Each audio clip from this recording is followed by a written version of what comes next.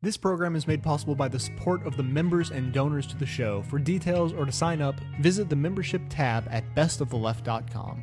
Now, welcome to the award-winning Best of the Left podcast with clips today from Tim Minchin, Le Show, NPR, The Onion, The Young Turks, The Colbert Report, Bill Maher, The Daily Show, and the comedy stylings of Jamie Kilstein from Citizen Radio. This episode breaks records for the number of swears contained within and is likely to be highly offensive.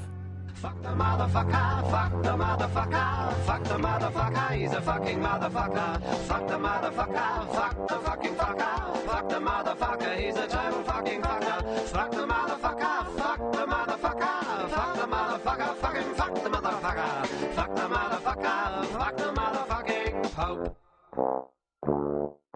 Fuck the motherfucker and fuck you, motherfucker, if you think that motherfucker is sacred, motherfucker. If you cover for another motherfucker who's a kitty fucker, fuck you, you're no better than the motherfucking rapist. And if you don't like the swearing that this motherfucker forced from me and reckon it shows moral or intellectual paucity, then fuck you, motherfucker. This is language one employs when one is fucking cross about fuckers fucking boys. I don't give a fuck if calling the Pope a motherfucker means you unthinkingly brandy and unthinking apostate. This has now to do with other fucking godly motherfuckers. I'm not interested right now in fucking scriptural debate. There are other fucking songs and there are other fucking ways. I'll be a religious apologist on other fucking days. And the fact remains, if you protect a single kitty fucker, then Pope or Prince or Plumber, you're a fucking motherfucker. You see, I don't give a fuck what any other motherfucker believes about Jesus and his motherfucking mother. I've no problem with the spiritual beliefs of all these fuckers, while those beliefs don't impact on the happiness of others. But if you build your church on claims of fucking moral authority and with threats of hell impose it on others in society, then you motherfuckers can expect some fucking wrath when it turns out you've been fucking us in our motherfucking asses. So fuck the motherfucker and fuck you, motherfucker, if you're still a motherfucking papist. If he covered for a single motherfucker who's a kitty fucker, fuck the motherfucker, he's as evil as the rapist. And if you look into your motherfucking heart and tell me true, if this motherfucking stupid fucking song offended you with its filthy fucking language and its fucking disrespect, if it made you feel angry, go ahead and write a letter. But if you find me more offensive than the fucking possibility the Pope protected priests when they were getting fucking fiddly, then listen to me, motherfucker, this here is a fact. You are just as morally misguided as that motherfucking power-hungry, self-aggrandized bigot in the stupid fucking hat. Pope Benedict XVI is to appoint an envoy to overhaul a conservative Roman Catholic order whose Mexican founder abused young children over many years. That would be a series of young children then. Maciel's actions were immoral, and the Legionnaires of Christ order had to be purified, according to the Vatican. Maciel died in 2008, fathered a daughter with a mistress, as well as sexually abusing many boys and young men over a period of 30 years. He had enjoyed the support of the previous Pope, John Paul II, soon to be a saint. In 2006, Father Maciel was banned from exercising his ministry, it's BBC talk, in public, and told to retire to a life of prayer and penitence, accompanied by some young assistants. The priest founded the Conservative Order, I repeat, the Conservative Order, in 1941, had always denied any wrongdoing. He died at the age of 87. The Vatican statement came after the Pope met 3 bishops who investigated the order. It said Father Maciel had led a double life devoid of scruples and authentic religious sentiment. All right, then. And a lawyer for the Vatican says the former Archbishop of the Diocese, more news of the godly, the former Archbishop of the Diocese of Portland, Oregon, says a lawyer for the Vatican, properly handled, a priest who had molested a 13-year-old boy properly by the norms of the 1990s. Cardinal William Levada did nothing as the Archbishop of San Francisco to restrict the priest after learning of the abuse way back in 1995. I remember when they had that was way back when we had Prodigy. In a 2005 deposition obtained by the Associated Press, Levada said he didn't contact police because he trusted the priest would not reoffend. Yeah, that's with those 1990s values. Trusting pedophile priests. I remember that. The Vatican's lawyer, Jeffrey Lena, says while norms have evolved significantly since then, the priest didn't reoffend. So he says, in that case, the old approach did work. You know, maybe we should re-examine those 90s norms.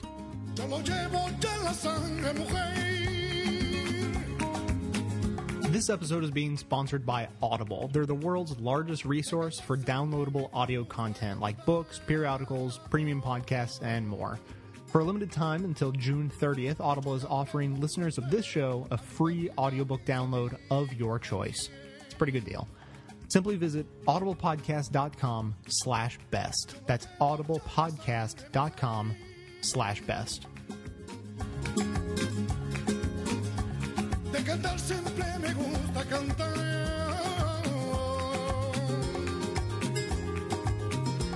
Y yo canté el mundo entero, a mi familia, a mis amigos también.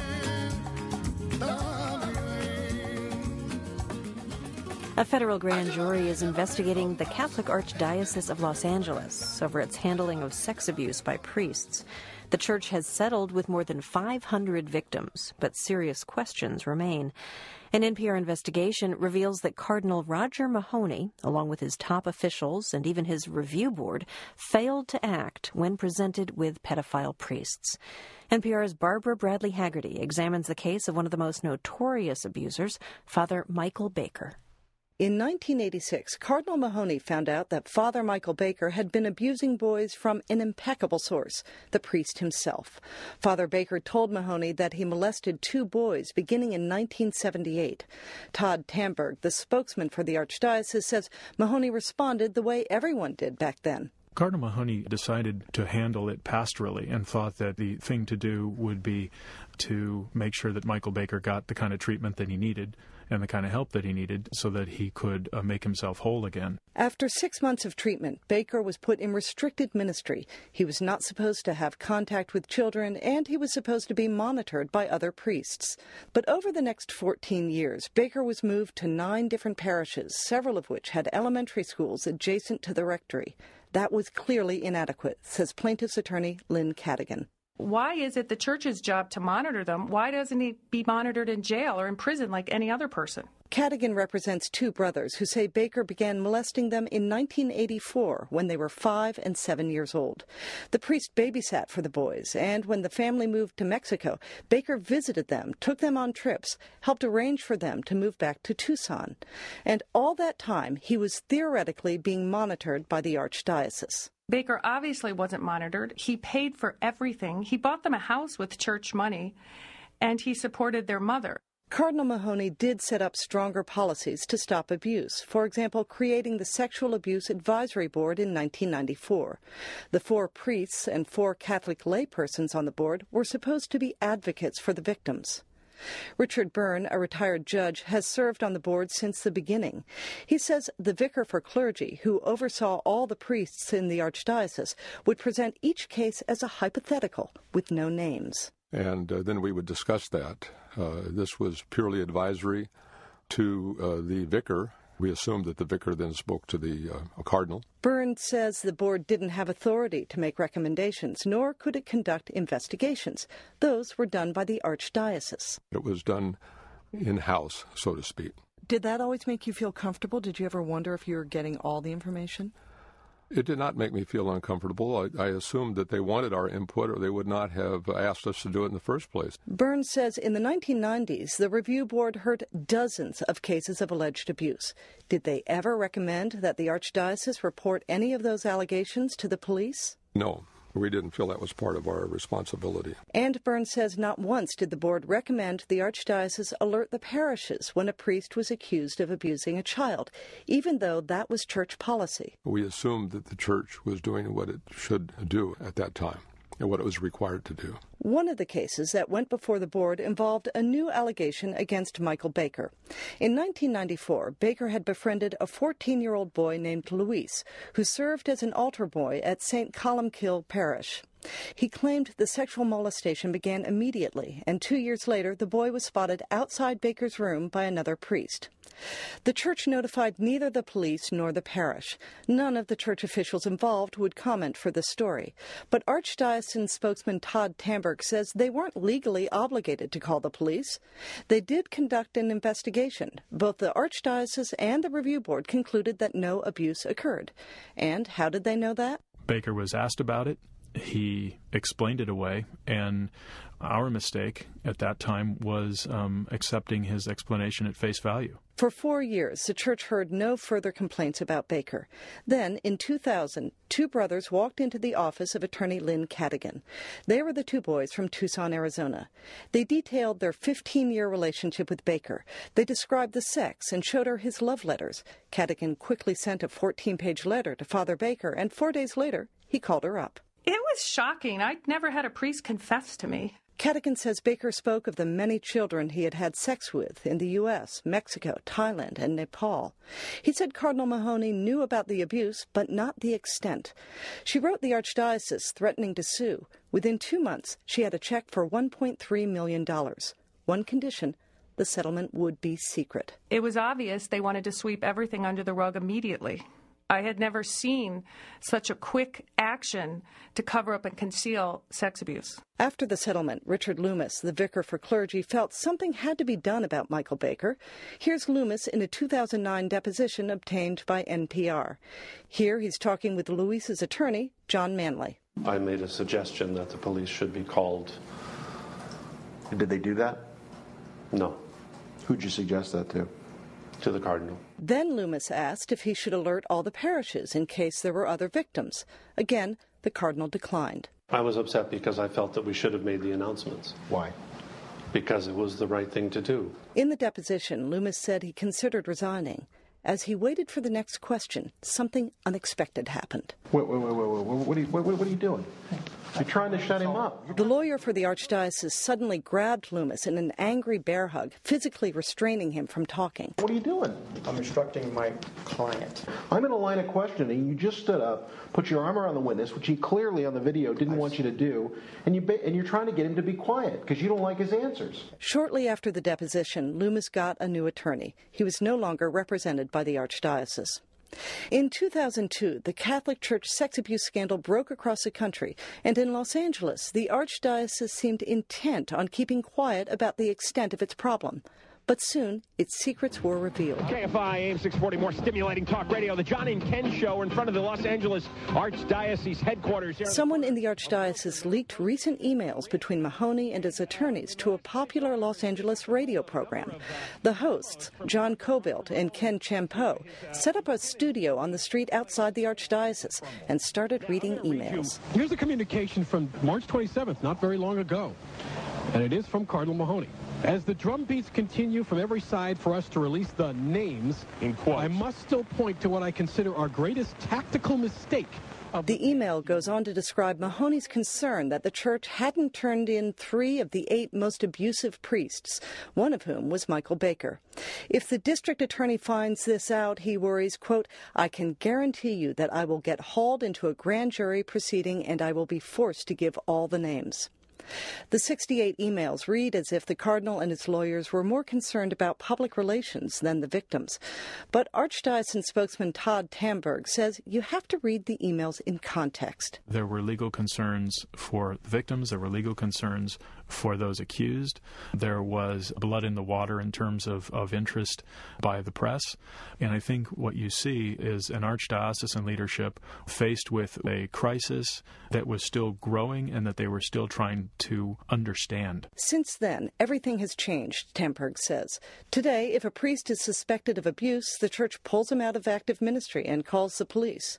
And now the Archdiocese employs 4 retired FBI agents to do the investigations.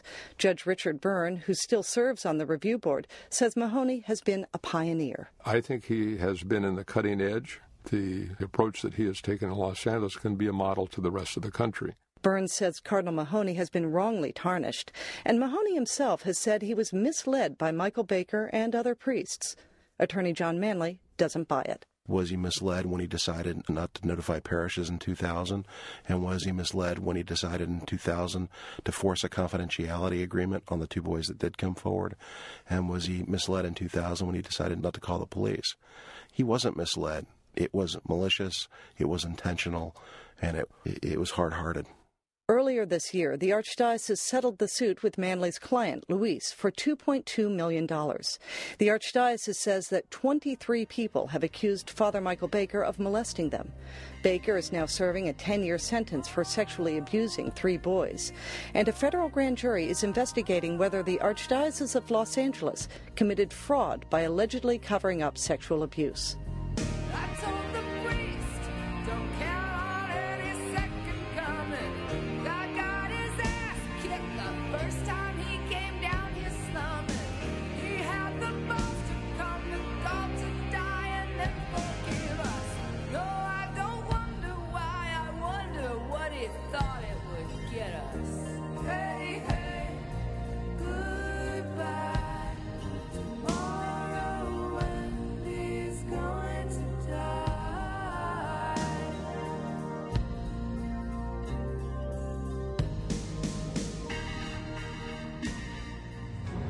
A teen is injured mimicking a crucifixion he saw on Christian TV. It's the Onion Radio News. This is Doyle Redland reporting.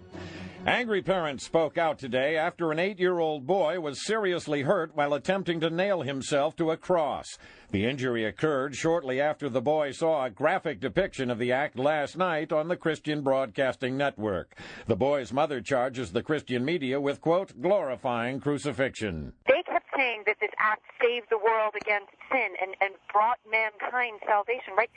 What 8-year-old wouldn't want to do that? The networks responded quickly to the outcry by adding a disclaimer stating clearly that crucifixion should be performed only by professional Christs. Doyle Redland for the Onion.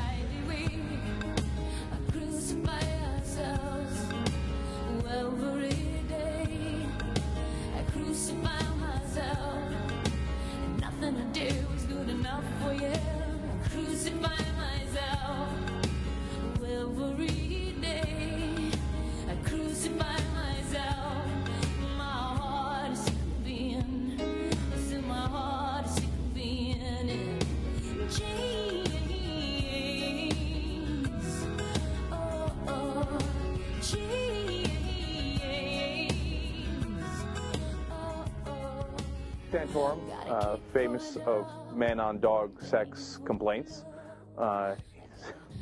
Don't get me started on that story. You know what? I'm going to get started. Santorum is such a clown, okay? First, that's the famous story where he says, you know, if you allow gays to get together, next thing you know, men are going to be going after dogs. I don't know why that popped into his mind, okay? He's also the guy who said, we need tort reform. It has to be capped at $250,000. Then when his wife hurt her back and they apparently had some problems at a hospital, he sued for $500,000. Okay, so this is that clown Santorum. He's also the one that got mauled, lost by 18 points when he was running for re-election. This clown thought he was going to run for president, lose by 18 points in his home state. So now that's that clown that's about to give this speech. And it can't just be about, let's think about it, it can't just be about more government. It can't just be about that. Because you know what? Let's be honest. We were guilty of more government when we were there. Correctamundo. Starts off right. So what is it that has really sparked this flame that is burning so brightly across America that the political landscape is about to shift? Well, let me give you my thinking on this. What I think we see happening is a change of who we are as America is being threatened. See, America is not a country that is based on an ethnic heritage. America is an ideal. America is an ideal based on founding documents. Now, I know we hear a lot about founding documents, but I'm talking about different founding documents. The founding documents upon which our founding documents were based. And that's the Judeo-Christian ethic. That is the base. Totally and completely false. We are a people of Western civilization founded upon the Bible. We believe in the dignity of every human person. Why? Because we are created in the image of God. We believe in a constitution that's based on those Judeo-Christian ethics. You hear a lot of folks talking about Barack Obama wanting to make us into Europe. Look at the two constitutions. Our Constitution and our founding documents talk about a creator and talk about these rights endowed by God.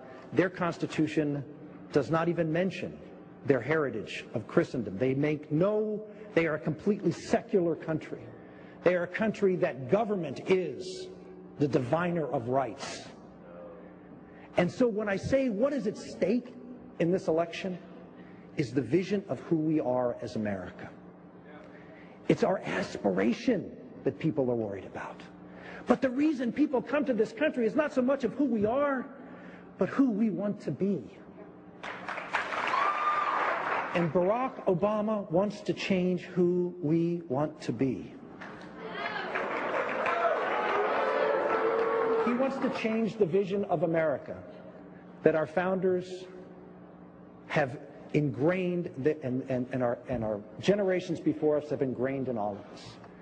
That's why Americans are unsettled, because they see something bigger than just more of the same Washington stuff. It's a bigger and broader vision that has just gotten people to erupt out of their chairs and say, no, we are going to fight for America. We are going to fight for the Judeo-Christian ethic. We're going to fight for our founding documents, and we will win in November. All right, and so the essence of that speech is America was not founded on any ethnic heritage. It was founded on a religious heritage. So we will do that kind of discrimination, not the other kind. Okay. Now, this is the brazen repetition of lies. America was the first ever secular country. It was the first country to say, we will not base our country on any particular religion. That is an absolute historical fact. You can read all the founding fathers on that. Furthermore, you could read the Constitution that says, we shall not establish a religion. That is fairly clear in the First Amendment. Okay? How much clearer did they need to be? And there is no talk, as Santorum says there, of we are based on Christendom and our heritage is Judeo-Christian. It's not in the Constitution. In fact, the exact opposite is in the Constitution. Even if you thought Christendom is the answer, which form? They didn't want to make those choices. Instead, they wanted a country based on laws that we created as men. So that's the big lie of Rick Santorum. Now, on a side note, he said, you know, as all the Republicans say, we were guilty of big government, too, when we were in charge. But they never explained that. Why were they guilty of big government? Because they got paid by corporate sponsors, the defense industry, etc., to load up the budget with pork. But they don't ever explain that. They just say it as if like, oh, I made a judgment in error. You know, I was going out with a girl and there was a really hot chick and, yeah, you know, I banged her too. Okay. No, it wasn't like that. You made an active decision. You said, no, I'm going to take money from this guy, put it into my pocket, or I'm going to put it into my campaign coffers, and then just give him a contract with the American taxpayers' money. You did that over and over. So don't just pass over that. You're exactly what's wrong with government. Now you want to get put back in charge, please. And then, look, finally, the whole point of that religion speech is that he wants to get to the core of that anger that he talks about, that the crowd feels, what he called the eruption of their, erupting out of their chairs, he said, that people are that angry. And the way he stokes that is not by any rational argument, not by what's wrong with any particular bill, health care or financial reform or anything else. He says it by implying that Obama is against Christianity. Obama is against Christendom and Judeo-Christian heritage, and he wants to turn us into a godless country. That's the best he's got. And so then people get all riled up because that's an attack on their identity, or at least they perceive it that way, right? So then they erupt out of their chairs and they say, oh my God, let's go get him. I can't believe how bad the health care bill is. What? What does that have to do with the health care bill? No, it's the same old Republican identity politics. They want to turn us against one another. They did it with the Southern strategy, which then they later apologized for. Whoops, our bad. We were racist for all those years and tried to appeal to Southern racists. That's what the Southern strategy was. And now they're appealing to try to split us along religious lines. Are you going to let it work? Well, that's up to you. There's a monster growing in our heads. You can now support this podcast as easily as by shopping online. The next time you need to make a purchase of just about anything, simply visit bestoftheleft.com and use our Amazon.com search box to find what you're looking for. The search box is located right on the side of the website. You can't miss it. When you make your purchase, we get a little commission. It's just another effortless, completely free way for you to help keep the show going strong. Thanks for your support. And something to forget. As long as we remember, there's something to regret, something we should know. Happy National Day of Prayer, everybody. Come on. This is the one day that separates us from the separation of church and state. But we better pray it up good, folks, because this year may be our last. Consider this. Franklin Graham, son of Billy, was disinvited from the Pentagon's Prayer Day event just because he said Islam was an evil religion that practices murder. Which I did not say, by the way, because Muslims are super. In fact, I think the Prophet Muhammad and I would be best buds. But most disturbing was this infographic I saw on the USA Today today. All right, praying before bed. It shows the percentage of adults who pray before going to bed. 71% of blacks, 45% of Hispanics, but only 32% of whites. White people are getting out-prayed. First of all, thank you, the USA Today, for this vital information. I was running out of reasons to feel threatened by minorities. Folks, we cannot allow a prayer gap. If this continues, Black Jesus and Hispanic Jesus could gang up on white Jesus.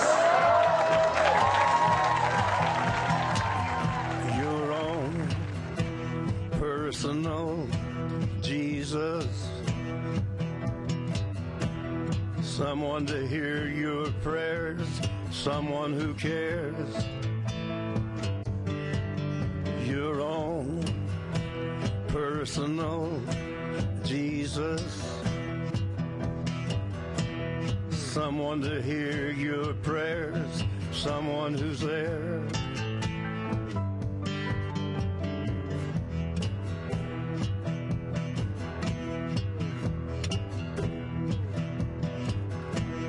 Feeling unknown and you're all alone, flesh and bone by the telephone.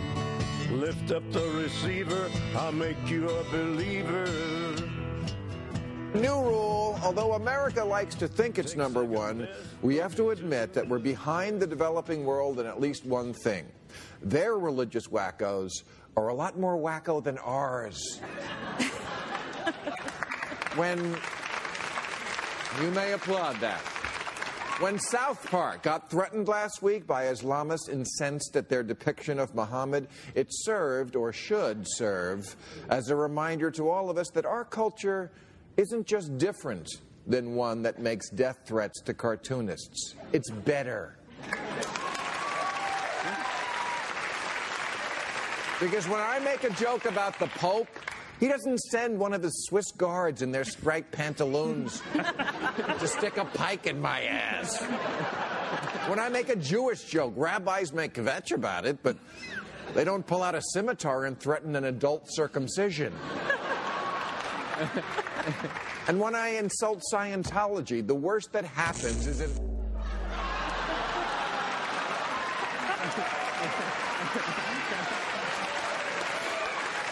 You know, it is true. When it comes to scary-ass religions, extremist Muslims are like Godzilla, and we're like, are you there, God? It's me, Margaret. I mean, Sarah Palin is an evil dingbat who thinks God opens doors, but she never tried to poison gas a girls' school, as the Taliban did this week in Afghanistan. You think about the craziest religious wackos we have here in America, the Mormons. I'm kidding, that's not a religion. No. Take the worst. The worst is the Christians who bring their God hates fag signs to soldiers' funerals. Can't get worse than that. Now multiply that by infinity and give it an army. That's the Taliban. Now, I've been known to make fun of Christians, but I have the perspective to know they're a lot more evolved than people who target girls' for going to school. Why, the worst thing our priests ever do is smother children with kisses.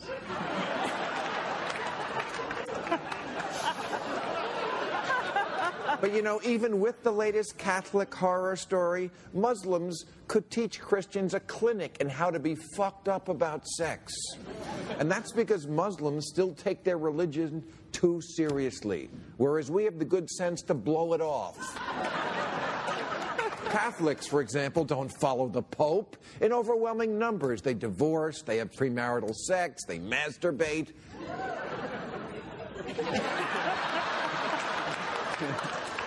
And unlike the Quran, no one here seriously considers following the Bible literally. Guys don't look over their fence on Sunday morning and see a neighbor mowing the lawn and think, working on Sunday? I really should kill him.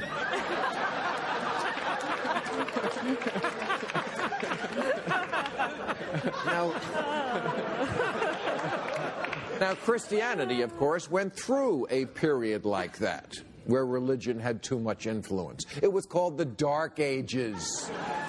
For centuries, you either joined the church or were killed.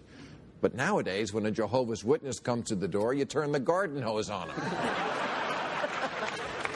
But before I conclude, it should in fairness be noted that in speaking of Muslims, we realize that of course the vast majority are law-abiding, loving people who just want to be left alone to subjugate their women in peace.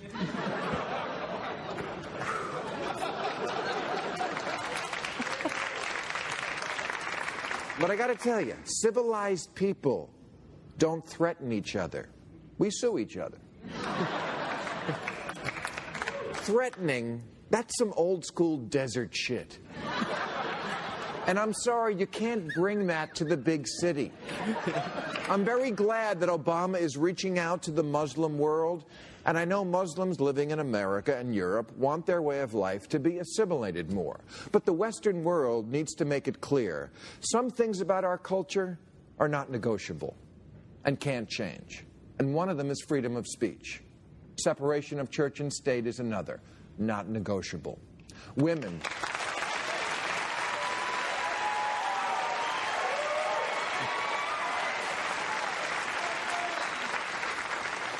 are allowed to work here and you can't beat them. Not negotiable. This is how we roll. And this is why our system is better. And if you don't get that and you still want to kill someone over a stupid cartoon, please make it Garfield. Hey people, there's a book you really ought to read sometime. God wrote it, and I quote it, anytime that its purposes suit mine. And I believe there'll come a judgment day, good Lord, where me and God and Jesus will decide if we'll let you into heaven or damn you down to hell. So you might just want to stay on my good side. In the Old Testament, God must have meant only some of the things that he wrote down. But if you want to know what'll get you sent below, just check with me, I've got it figured out. It's the Onion Radio News. Churches canceled due to a lack of God. This is Doyle Redland reporting. Pastor Tim Leopold of the Church of Holy Christ in Heaven canceled services Sunday because God simply does not exist. Churchgoer Mabel Grozowski had this to say. I enjoyed the lovely singing during church service. I was sad to see it go, particularly because I'm lonely and waiting to die. Church services have been replaced by a Sunday morning meeting called the Church of Imaginary Make-Believe Land. Doyle Redland for the Onion Radio News.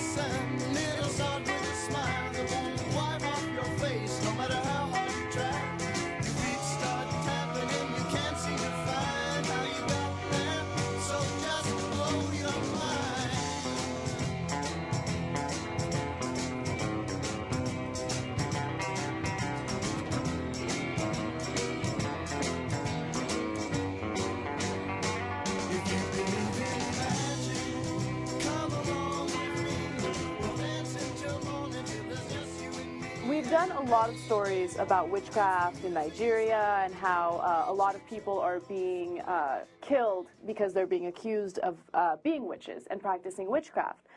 Well, right now in Nigeria, thousands of kids are being killed because they are accused of being witches. And the reason for this, I never really understood why this is happening. The reason for this is because there's this huge boom of evangelical Christianity. And there's more churches in Nigeria than schools, clinics, and banks put together, right? So all of these different churches are competing against one another. And the religious leaders in each church wants to gain legitimacy and be favored by the Nigerian people. So what they do is they go around accusing these children of being witches, and that's how they somehow gain legitimacy. Yeah, well, first thing that they're doing is they're doing the orchestra pit theory of Roger Ailes. They're grabbing attention. Number two, legitimacy is kind of a funny word for it. What they're saying is, look, I have real power, okay? Not like that pastor who can't even tell a witch from a rock, okay? You need to come to me because I have relevance. I can actually see the witches. Exactly. And if I get rid of the witches, then you'll have good luck or as opposed to bad luck. Now, this article is really interesting because I did not know previously that it was connected to evangelical Christianity. Now, understand that local cultures and customs affects the way that the religion is applied tremendously. It does in the Middle East, it does in this country, and it does apparently in Africa as well. So in evangelical Christianity here in the U.S., there isn't a lot of talk of witchcraft. Sometimes, but not a lot, right? In fact, one of those guys went over, I shouldn't say one of those guys, but a guy who has pointed out witches before in Nigeria went over and did a ceremony for Sarah Palin. We had the video on the show. I'm not kidding around about this. And he blessed her so that the witches wouldn't bother her. Okay, that's cuckoo for Cocoa Puffs. Okay, that's mental, right?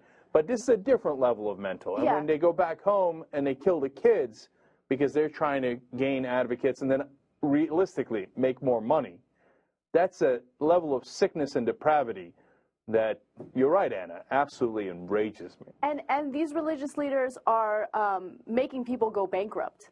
Okay, because they say that they're going to perform these exorcisms and take the witch out of these people or out of their children. So people will literally give the religious leaders all their money, just so they can save their children. It's insane. And some of the exorcisms incorporate methods that are terrible. I mean, I can't even describe how terrible they are.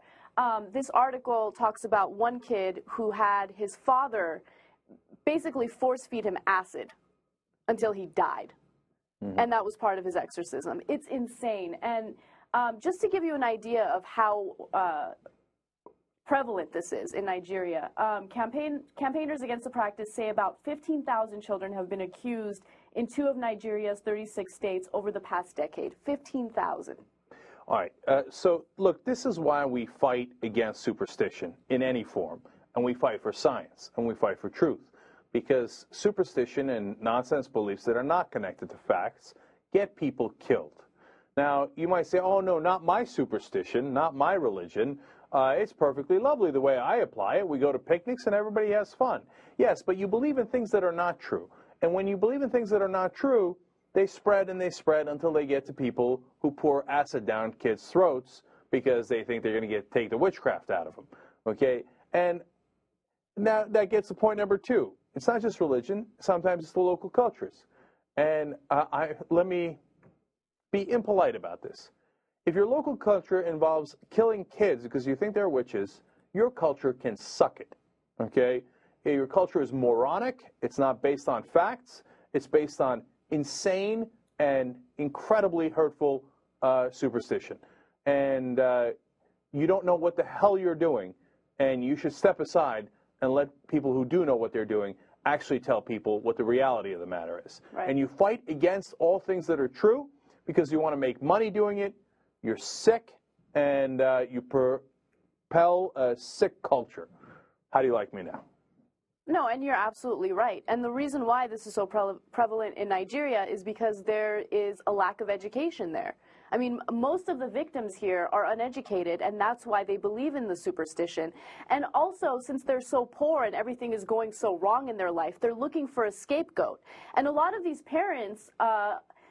and this is what the article says, right? A lot of these parents are happy when their kids are accused of being witches because, hey, it's one less mouth to feed if we don't have one more kid. Then why'd you have them in the first place? Yeah, exactly. Then why'd you have them in the first place? See, look, this is very important. This isn't about Nigeria. This isn't about Christianity. It's not about evangelical Christianity, even in specific, okay? It's a broader problem. Look, in Iceland, they believe in gnomes. Okay, and that if the gnome is, you know, wishing you bad luck, we did a story on it a long time. I don't remember the details now, but, you know, he hides in the rocks and sometimes he pushes the boulders over, and if the gnome is in bad spirits, it'll do X, Y, and Z to you. Every different culture has these moronic old superstitions based on stuff because we didn't know any better. We didn't know why the rock fell. We didn't know why we had bad luck, or we got eaten by our predators, or whatever it might be. And we had to guess. And so the Icelandic people guessed gnomes, and the Nigerians guessed witches. And the people in the Middle East guessed the sky god. One of them guessed Jesus, the other one guessed, Allah, etc. And the list goes on and on. Please put these childish things aside, because it gets people killed. But even more importantly, it just isn't true. But just please do 2 + 2 = 4. Look at the facts. Look at the reality. Don't trust me on what the truth is. Learn, get an education, and emphasize in all these different cultures, in all these different countries, education, math, science, etc. So you know what the reality is. So we can stop going down this insane path of, trying to find out who's causing the evil spirits. And who do we have to kill to make sure it doesn't happen?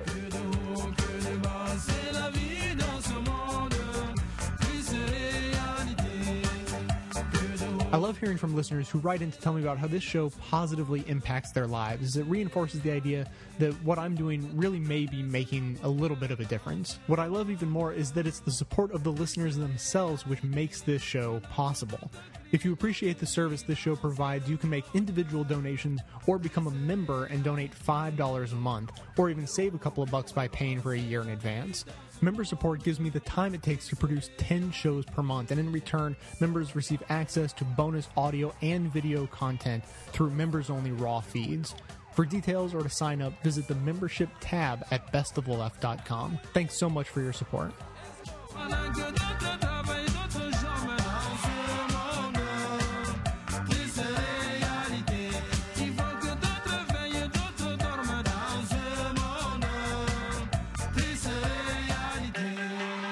By now, those of you with access to media have probably heard that our good friends and colleagues Matt and Trey got in a little bit of trouble during the airing of their weekly animated series, South Park. And by trouble, I mean veiled death threats. It was a provocative episode where they addressed the Islamic prohibition on depicting the Prophet Muhammad. Their solution, of course, as is the solution to many of life's problems, bear suit. It's actually the same way I got out of jury duty. By the way, it turns out it wasn't really Muhammad in the bear suit. It was Santa Claus. And I say that not to enrage the elf community.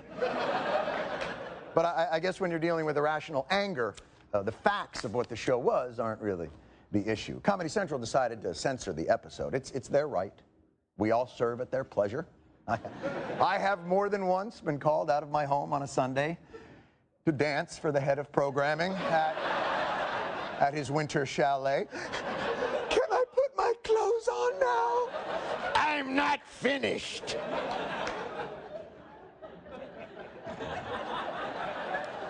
The censorship was a decision Comedy Central made, I think, as a way to protect their employees from what they believe was any possible harmful repercussions to them. Although, after forcing many of these same employees to work on Mind of Mencia and Krog Mondoon, I think, damage done. But again, they signed the checks. But I think for me, the most striking thing as I ponder the difficult circumstance our great and hilarious and intelligent and sweet comedy brethren, Matt and Trey, now find themselves in, purely for expressing themselves, is this. The threats that they received come from Revolution Muslim, a group located in New York City. Yeah. This group, residing in the shadows, or should I say former shadows, of the World Trade Center, are allowed to praise Osama bin Laden, celebrate the anniversary of 9/11, and try and intimidate the creators of South Park, all while enjoying our lovely theater district, our many diverse restaurants, including some of really the best Jewish deli you'll find, and our new Highline Park. It's a park made out of an old elevated train line. It's a really super thin park in the sky. Let's play Frisbee. Little help. And these numbnuts get to enjoy it. All because of how much we in this country value and protect even their freedom of expression. But as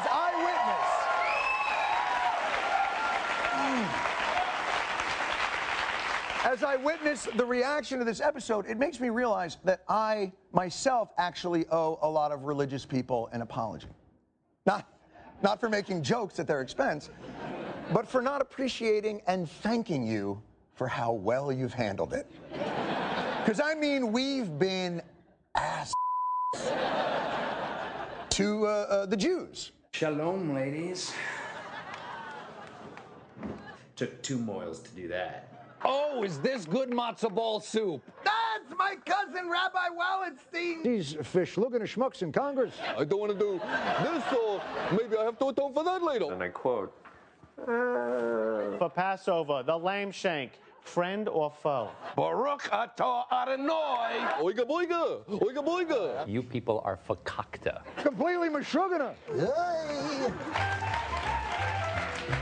You call that a Holocaust cartoon? I'll show you a Holocaust cartoon, and it involves my sister. We put that together. Very kind of you. That's all we could throw together in 2 hours. We've actually made mention, I believe, also of Christians. If you've ever talked about gay sex with a Methodist, you know there's only one thing they demand: graphic detail. Catholicism. The religion that makes high school girls either no fun at all or pretty wild. Well, the David Brinkley Lutherans Are Doomed Sissies report. A strange turn of events, Jesus. What the rapture might be like. Oh, hey, Ed. You want some poetry? Other faiths are more cavalier about foot hygiene. For instance, I'm a Lutheran. That's a Mormon. The Jehovah's Witnesses. Your best chance to talk with old Jamaican women. My God, the Pope's plane is invisible! No, the Pope is Wonder Woman! Check it out.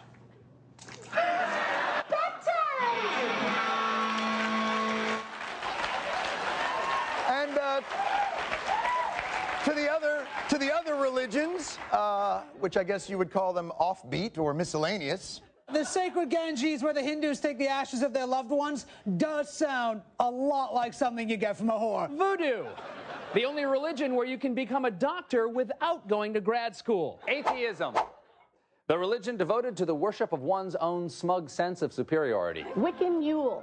It's like Christmas for people who hate their parents. Rastafarianism. Scientology. Buddhism. The official religion of chubby chasers. If there is mutual respect, mutual friendship, I am ready to talk with the Chinese on this proposal anywhere, anytime.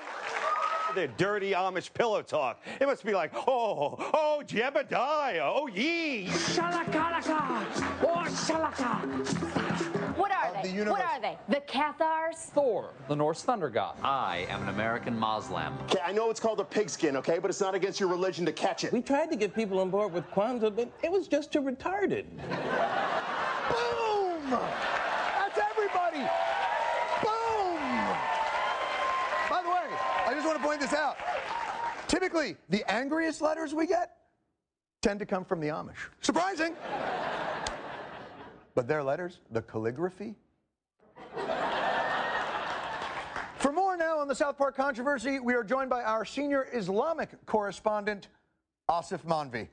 Now, Asif, what do you make of the South Park controversy, censorship, etc.?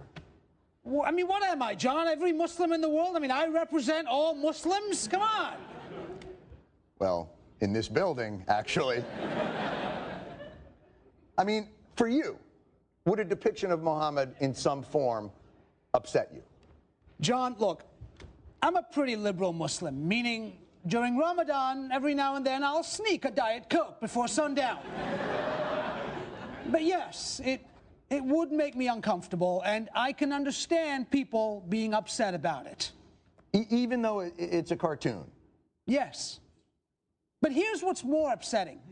Someone in the name of a faith that I believe in threatening another person for doing it. Wow, that's what?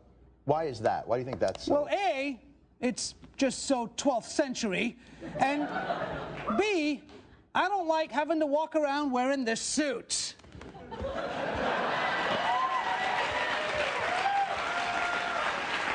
Wow. You had to have a special suit made? No, it's a Tommy Hilfiger, but I had to buy it. Thank you very much. Asif Manvi, everybody. Asif Manvi. So, in conclusion, I think there's only one thing left to say to Revolution Muslim. And I hesitate to use this phrase because it's a phrase I've used before in reference to other people. Fox News, Bernie Goldberg, Kramer, the crew at Chick-fil-A on 8th Avenue that can't seem to get a salad right.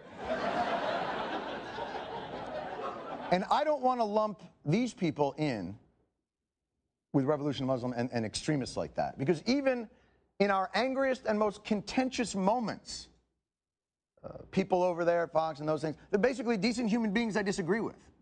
They are at worst worthy adversaries, opponents, rivals, disputants, aspersioners, nemesi. But we're not enemies. Revolution Muslim, your type of hatred and intolerance, that's the enemy. And so, I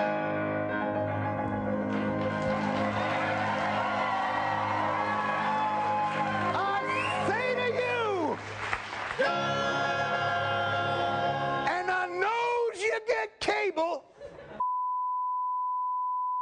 and I say this to anyone who's threatening death in the name of religion or politics. Everybody,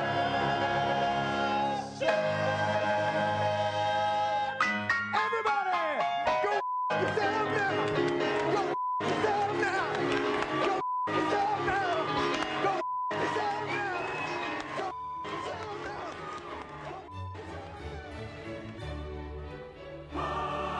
Hallelujah. Hallelujah. Hallelujah. Hallelujah.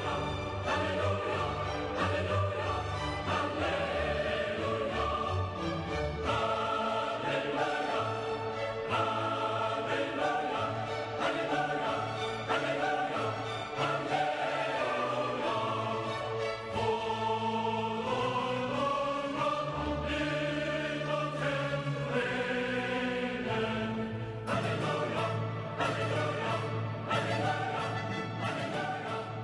And here's the sad part. The sad part is there is some beautiful stuff in the Bible. There is. I'm not being facetious. There totally is. The problem is the majority of people ignore the beautiful stuff because the beautiful stuff is hard. And it's just easier to be an asshole than it is to work. It's easier to hate than it is to love because you read the Bible and you think about how much even your most devout ignore. You read the Bible and it's like, treat thy neighbor like thyself. My neighbor's a fucking cock, so nope. Sorry, Frank. I just realized it's love thy neighbor, but I'm like, I'm pretty sure if any religious person's going to get mad, it's not going to be over that. Anyway, give all of your money to the poor. Well, that is adorably retarded. No, we're not going to do that. Like, Jesus said that. How do we get to ignore that? Jesus said that. Jesus said to give all of your money to the poor, not some of it. So to give all of your money to the poor. So that's true. Disqualifies me. Disqualifies all of us. Thank you for coming to the show tonight. Sorry. Disqualifies Rick Warren. It disqualifies the Vatican. It disqualifies Vatican City, especially them. Because that doesn't look like you're giving all of your money to the poor. That looks like you're taking money from poor people to make these giant love me forts. Like, I feel like, kind of, right? I feel like if Jesus came back, he would be furious. Especially because you look, and a lot of times, what do they spend the money on? Well, they spend the money on these giant statues of Jesus, right? Huge shrines to Jesus. And it's like, what kind of diva, starlet, rock princess Jesus do you think is coming back? That he's going to be like, I'm back. Where are my fucking statues? Like, what? Jesus, there are poor people. I'm not doing shit till I get my sparkling glove and see my statues. Like, no, that doesn't sound like Jesus talk. Do you really think it's going to be like Jesus is back and he's on a cell phone? Just, yeah, sorry, boys, talking to Hollywood about my sweet-ass book deal. Is that my statue? I said gold. Don't you know who my fucking father is? Ew, a homeless person. Puh, puh. Crucify this. It's like, oh, my God. Jesus is a fucking asshole. What do we do? Do we kill him? No, he's just going to come back. And that's awkward. So much violence is caused from religious oppression. There are still parts of the Middle East where if you're a woman, you can be stoned to death for adultery. And the people who do this say they're doing this because the Quran told them to. Now, I've read the Quran. I've skimmed the Quran. I haven't read the Quran. But because that shit is fucking hard. But I have heard on excellent authority that there are some beautiful parts of the Quran, and there are some beautiful parts, but there's also some sexist stuff too. But the beautiful stuff is so prolific and so profound that the sexist parts almost don't fit with the rest of the book. Like, you start to think maybe Muhammad was this really smart dude, but like some girl just broke his heart and he holds a grudge. Because you read the book and it comes out of nowhere. It's like, Allah is good, Allah is great.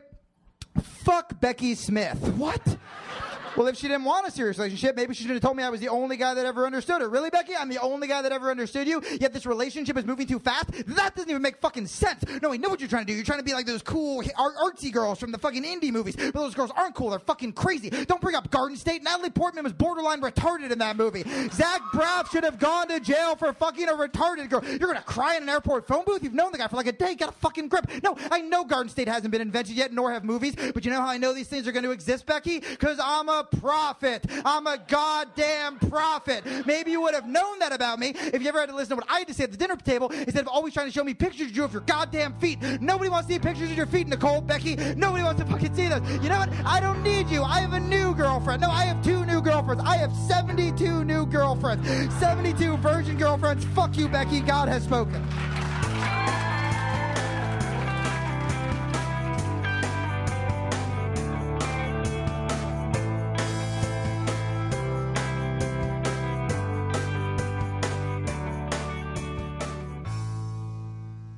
Thanks for listening to, well, like the half of you who made it all the way through. I could be going out on a limb. I could be a little wrong. My guess is that not everyone made it all the way through this episode. A few people may have been offended, but what are you going to do? But I figure, as long as there aren't many people listening anyways, I could give just a little bit of behind-the-scenes details and say the reason why I'm not going to be telling you about how awesome the conference was and the listener meetup and the big protest on Wednesday. I'm not going to be telling you about any of that because in all honesty, it hasn't happened yet. Now, I know, I just blew your mind, but truth be told, the last 3 episodes that all came out after I left for my trip to Washington, D.C., including this one, were all produced before I left for my trip on D.C. So I'm talking about my trip to D.C. as though it's in the past tense, but for me, my reality is I haven't left yet. So in terms of telling stories about all the great stuff that happened, I can't do it. I haven't lived it yet, but as soon as I do live it, I will come back, start making new shows, and fill you in on all the details. The other fun detail, for those of you who are in the really small minority of people who like give a shit about me at all and kind of like what's going on in my life, is that this show that you're listening to right now was, or I guess I should say, will be posted at about the same time my train is arriving in Chicago, where I now am living, will be. Anyways, you get the idea. I only mention it because I've been saying for months that I'm about to move to Chicago. Well, now you know. It happened. Or it's about to happen. Well, for you, it already happened. For me, it hasn't happened yet. But I can only assume that it will. So it's going to be kind of fun. I'm taking the train because I love trains. And they're so much more intimate than flying, I think. And so I'm really excited about that. I'll be taking a train from Washington, D.C., after the big conference. I'll just hang out for a couple of days, then catch the train on Friday, and arrive in Chicago Saturday morning.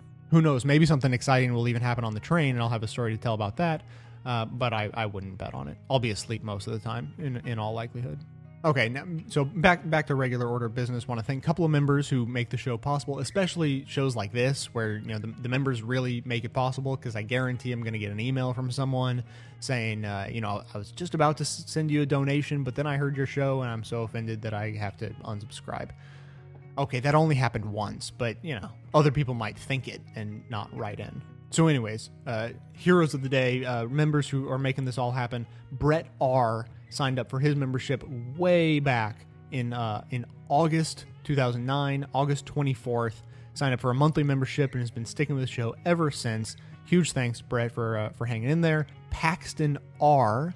signed up on May 28th, really recently, but went ahead for a full year membership and went above and beyond the standard membership level. So that's totally awesome to really dive in head first and support the show like that. Thank you, Paxton.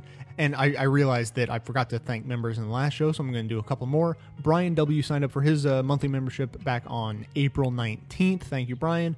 And Patricia, possibly Patricia, you never know, but Patricia M. signed up for her monthly membership on March 16th.